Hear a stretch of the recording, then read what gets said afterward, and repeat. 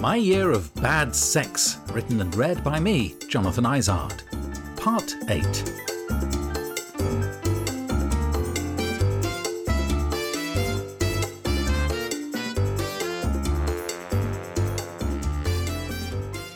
Will.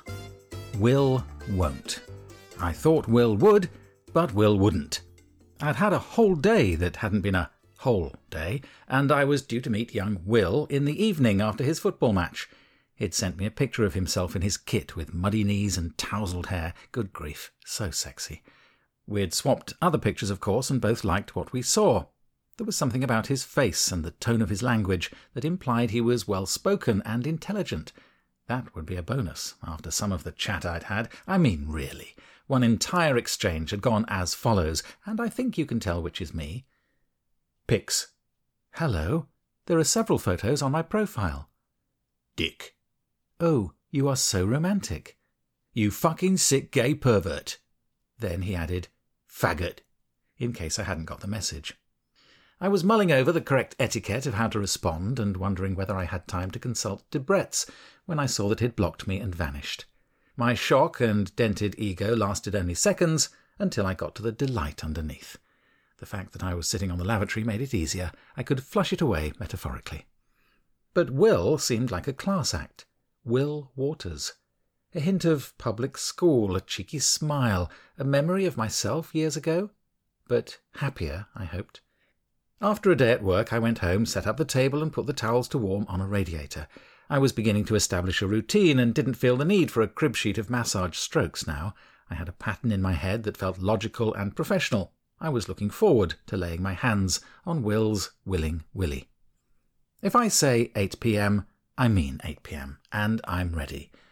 My spirits began to sink as the minutes passed by. I filed my nails so I wouldn't scratch unwittingly, although scratching might be requested. I checked the music I'd play. I put water for Will Waters by the table. I took a blue pill. I filed my nails a bit more. By 8:30 I realised I'd been stood up. What the fuck? At 8:45 I got a text from Will to say he'd been an unwell Will all day and hadn't been to work. He also said he should have let me know earlier. Yes, I said, you should have. It would be a while before Will would wander my way, and wonderful would not be the word.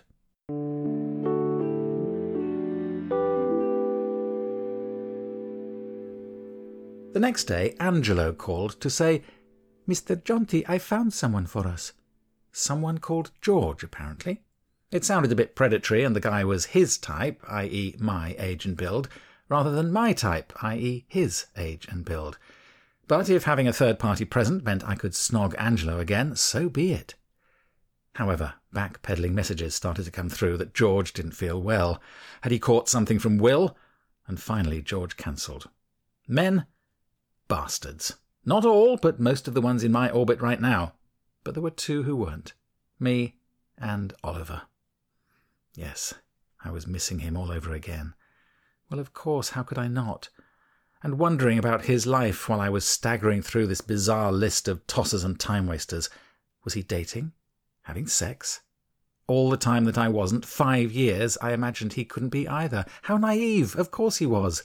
He wanted his own independence, and he created it, thereby making me unwillingly independent too. So there was no doubt he had been experimenting with his new-made autonomy. In London, Ottawa, Tokyo, I'd allowed myself the exquisite torture of imagining what kind of men he'd been with, picturing him in another man's arms, kissing him, actually having... No, the images wouldn't come. It was impossible to conjure them up as mirages to test myself. The reality of my memories were too firmly embedded in my mind, of him in my bed, in my arms, in my life, in my heart. All those intimate pleasures of our shared times. Had he fallen for anyone?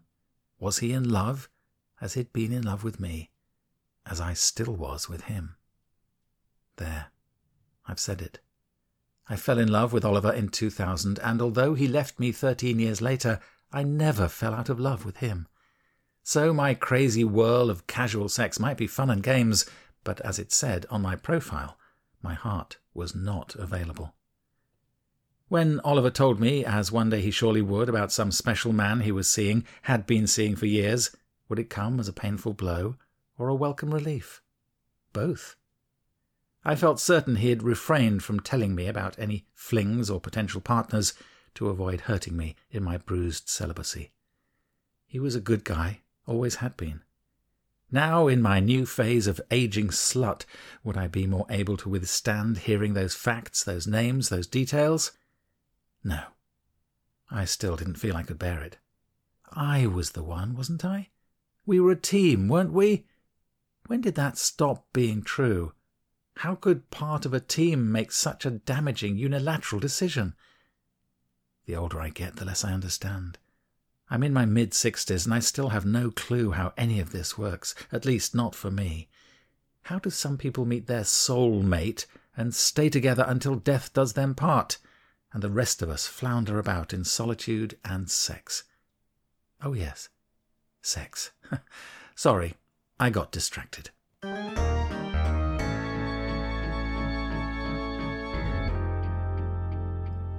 Barack Obama. That's what he looked like. A young Obama, I realized, and he was 21. I was still getting used to these apps, changing my profile and search criteria, asking myself if I was a horrible pervert for setting my maximum age so low. I don't mean teenage or anything, but 40. Sure, mature men can be attractive, interesting, witty, and all those other wonderful qualities. Of course we can. But right now I didn't find them sexy. Sorry, not sorry. Opening one of the apps, Scruff, is like looking at multiple thumbnail images of myself, gentlemen of a certain age, with wrinkles, soft bellies and beards, some dark, some white. No, absolutely zero attraction for me. I realise I may sound like an arrogant, delusional twat to be looking at men 20, 30, 40 years my junior, but as you must have realised by now, this narrative is not designed to preserve my image as a suave, urbane sophisticate. No, I see my flaws. Show the working out, as the maths tests used to say. Like the Lloyd's building in Lime Street, my essential services are on the outside, visible and available. I am architectural Bowelism incarnate. Two friends were discussing me some time ago, and one referred to my naff streak. Streak, scoffed the other. It's wider than a boulevard. Yes, Obama. Slim, black, with a shy, confident charm, and in US Air Force gear. I do like a man in a uniform, but I prefer him out of it, as Mae West probably said.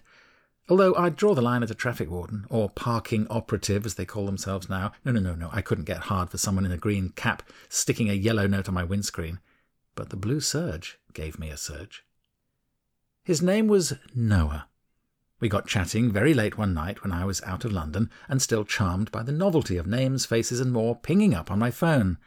None of these adventures was possible when I'd last been looking for this kind of fun 2 decades earlier, nor even imaginable to most of us. You mean we'll travel by jetpack, holiday on the moon, and be able to dial up sex with 3 swipes of a thumb? Gee whiz, I've seen the future, and it works. But we didn't swap dick pics or body pics, and there was no dirty talk. It was all squeaky clean, as you would imagine a future president of the USA to be. Wait, let me revise that, depending on which president we're talking about. Can you imagine lusting after someone and thinking, he looks a bit like a young Trump, an obese orange baby with an arrogant sociopathic misogynistic swagger? Ooh, a bit of sick just came up in my mouth. Noah was stationed on a US Air Force base, and I would be driving that way the next day, en route from Norfolk to London. Could we meet for a chat, perhaps? And if that goes well when he was next in town, maybe a massage. He'd never had a massage. Bless. I said I'd be close to his base at 3:45. I hit the roundabout where we'd agreed to meet at, you guessed, 3:45. Reliably punctual or irritatingly self-satisfied. Noah had suggested a neat park where we could sit and talk. It's behind Sainsbury, he said on the phone, the singular rather than possessive marking him out instantly as an outsider. I found the park. It wasn't neat. Rather a barren expanse of floodplain lower than the nearby sluggish brown river, with goalposts indicating weekend activity and some benches along a tarmac path. I sat on one and was about to text Noah when, in the fading November light, I noticed a very tall young man loping across the grass towards me.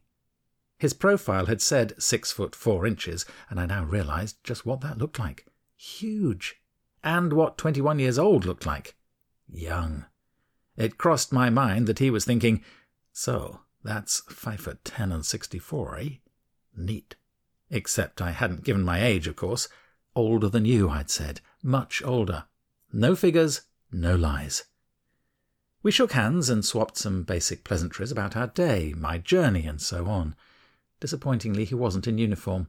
I noticed he had only 2 layers on. I had about 4, plus a hat and scarf and gloves. I suggested we go somewhere warm for a coffee. Noah agreed. We walked across the grass and found a Costa in the cluster of satellite shops around the supermarket. Noah seemed very shy and cautious, and young, and tall, and much, much better looking than his photos online. But I didn't say that. The conversation didn't have a flirty edge to it, so there was caution on both sides. He ordered a green tea and I had a coffee. "Why is it called an Americano?" he asked, reasonably. I had no helpful reply. I also took a small granola bar to nibble. I'd had nothing to eat for 2 hours, and although I didn't want a mouthful of crumbs if it came to kissing, it didn't look as if that was on the cards. Nothing like that was going to develop. How could it? He's 21, he lives in barracks on a US Air Force base, we're in a cafe in Nowheresville, and I'm midway on a 3-hour journey home. There will be no sexual activity here. I underestimated his resourcefulness. Young Americans, eh?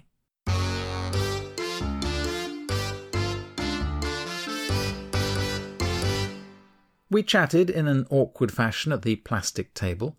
Our dialogue was similarly practical and wipe-clean. I asked about his job. Noah wasn't a pilot, as I'd imagined, but an engineer. We were totally incompatible. Alien creatures from another time zone, different planets. Nothing about us overlapped, except our here-and-now experience. This tea, this coffee, this smile, and this shared nervous laughter. It was a crazy idea, hatched at 2 a.m. just a few hours earlier. Let's meet! Now we had. The longer we sat with our drinks, searching for topics to keep momentum in the faltering chat, the more ill-fitting this rendezvous felt. He seemed ready to end our incongruous encounter and return to his own known normality. "You say in your profile that you're a qualified masseur." It felt like another polite inquiry about my education or what car I drive. "Yes," I said, finishing my cool Americano and smiling across at my cool Americano. "I enjoy doing it." "It's a shame that can't happen here, now." And lo, the air changed. "Well, my massage table is in London." "Could it take place on a bed?" He really was very handsome. "No, not on a bed, because that's a soft surface, no resistance, at the wrong height, and with no proper access around the—" "What about on the floor?" He was very handsome indeed. "Well, yes, I suppose that might be—" He mentioned a Travelodge nearby. "Right, yes, okay," I stuttered. Yeah, you mean, right." I wasn't sure what had just happened. I mean, I thought I knew, but it had been such a shift in focus. Why was I resisting this lead? If he'd stood up and whacked his dick out on the melamine's surface, I'd probably have said, "Not for me, thanks, I'm vegetarian." I mentioned that a proper treatment would need some kind of oil. "Let's go to Sainsbury." We did. I found some baby oil, that would do. I bought mouthwash too. What the hell? He was leading this dance now, and I was happy to follow. We walked to my car. I drove him to his and parked behind it. He took his phone out, and within 2 minutes he'd booked a room at the hotel. I asked him how much. £52. I said I'd reimburse him half, but he waved my offer away. Still, without any touching or hint of sexual vibe in the air, he told me to follow him. He led us on a fast, haphazard and scary journey through the busy traffic to the Five Ways roundabout, which we circled a couple of times. Criss-crossing lanes as he seemed to change his mind, I got in front of him by mistake and had to swerve in front of a giant truck to tuck into place again. Eventually he found the exit he wanted, and we were soon pulling up in the Travelodge car park. I followed him into the building where he'd checked us in. I felt embarrassed, delighted, confused and curious. and not the slightest bit horny. We went to the room. It was on the ground floor, which always feels wrong. Just as there shouldn't be a row 13 on a plane, there should only be rooms with beds upstairs. And this room had too many of them as well, a double and 2 singles. This wasn't a bloody orgy, for God's sake. Was it? We proceeded in an orderly fashion. Noah went for a pee. Then I did. And I used my mouthwash. I put a large towel on the floor in the narrow space between bed, desk and bed, chose some gentle music on my phone, and invited him to undress and lie down. Pants off? Pants off. I covered him with smaller towels and didn't sneak a peek. I knelt down, poured some oil on my hands, and began. His long, slim back had striations in the small of it. Growing pains. Gosh.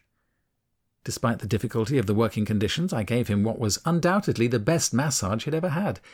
He'd have better ones, but I felt the responsibility of giving him a decent experience. As the usual routine neared its conclusion, I wondered how happy an ending he wanted. It wasn't clear from his body's response, and there was no other verbal hint of which was the right way for this to go. I took the risk of touching his penis. And I use that word specifically, as any slang would be too sexy for what seemed purely anatomical.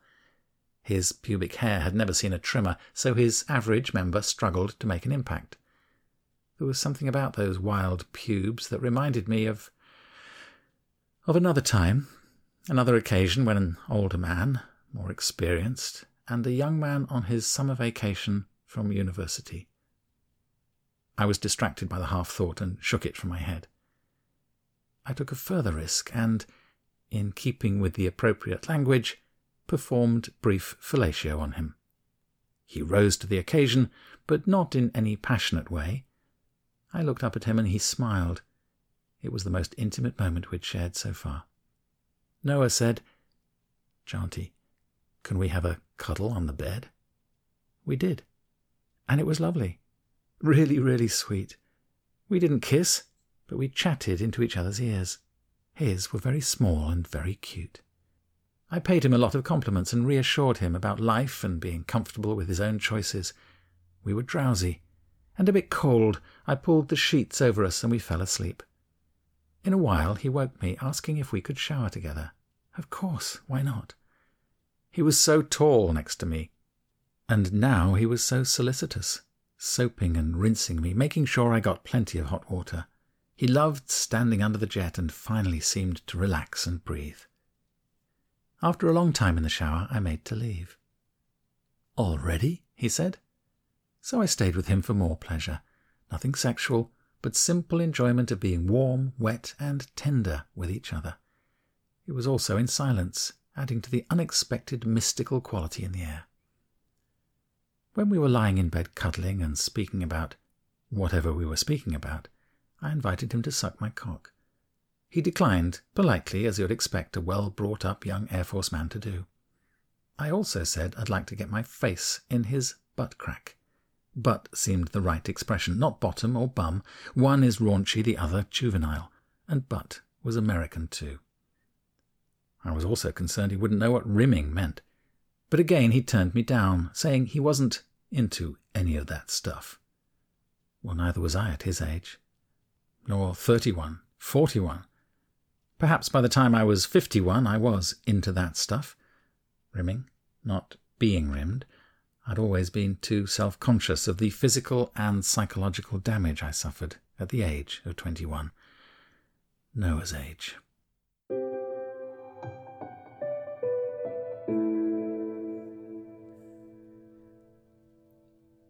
Perhaps now would be a good time to explain.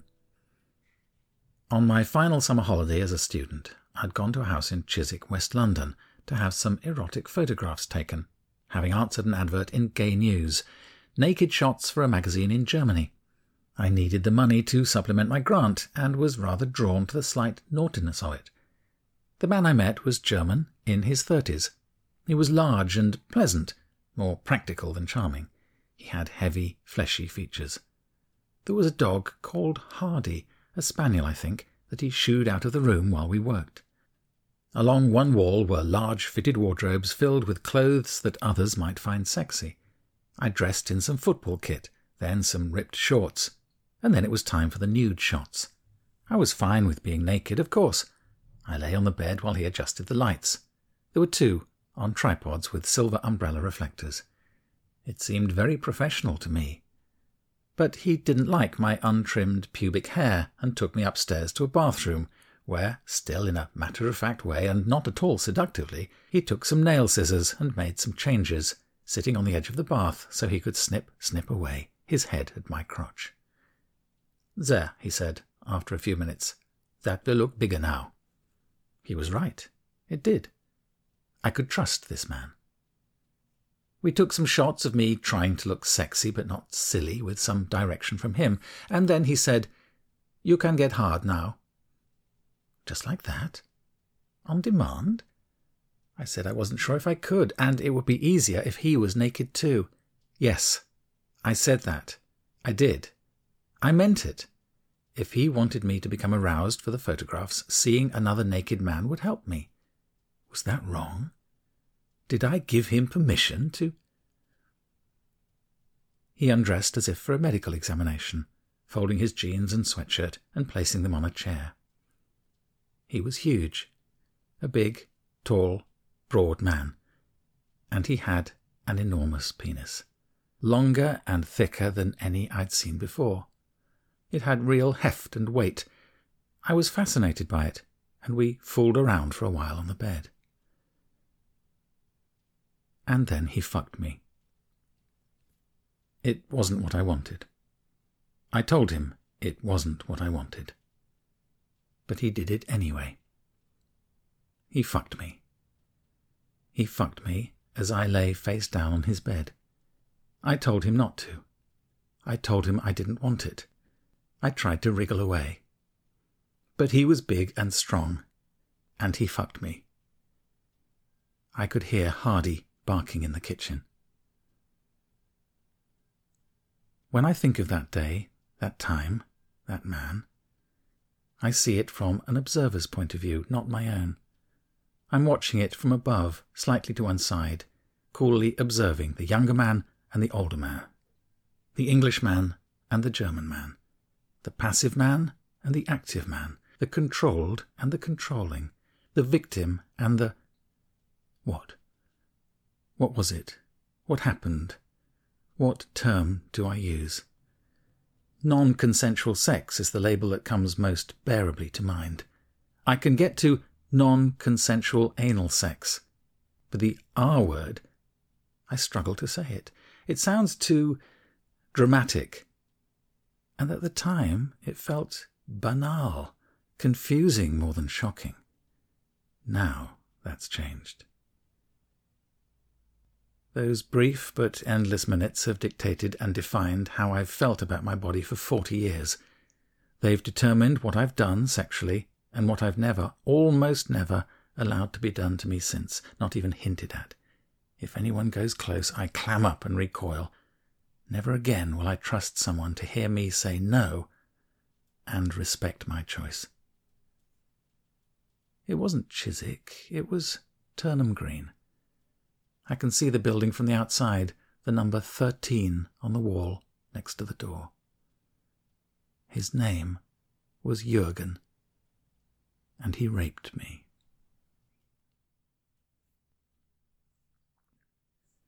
No, I wasn't into any of that stuff. I said, "Good for you, standing your ground, being clear about a boundary. I respect that." And then I told him about the incident when I was exactly his age. I hadn't mentioned it to anyone since 1976, apart from Angelo, weeks earlier. And this was not a man I felt particularly close to. I guess it was just time. Noah listened without comment. No clichés or platitudes. I appreciated that. We dressed and left the hotel. It seemed odd to be checking out just a few hours after checking in, but I suspect that happens a lot with 2 US bases nearby. Again I offered to pay half, and again he declined. We hugged in the car park. I said that if he was in London we could meet up again. Neither of us took that as anything other than the requisite social niceties. I got into my car and drove back to London. This was a day of surprises, and there was one more to come. I was due to meet a man called Harry that evening.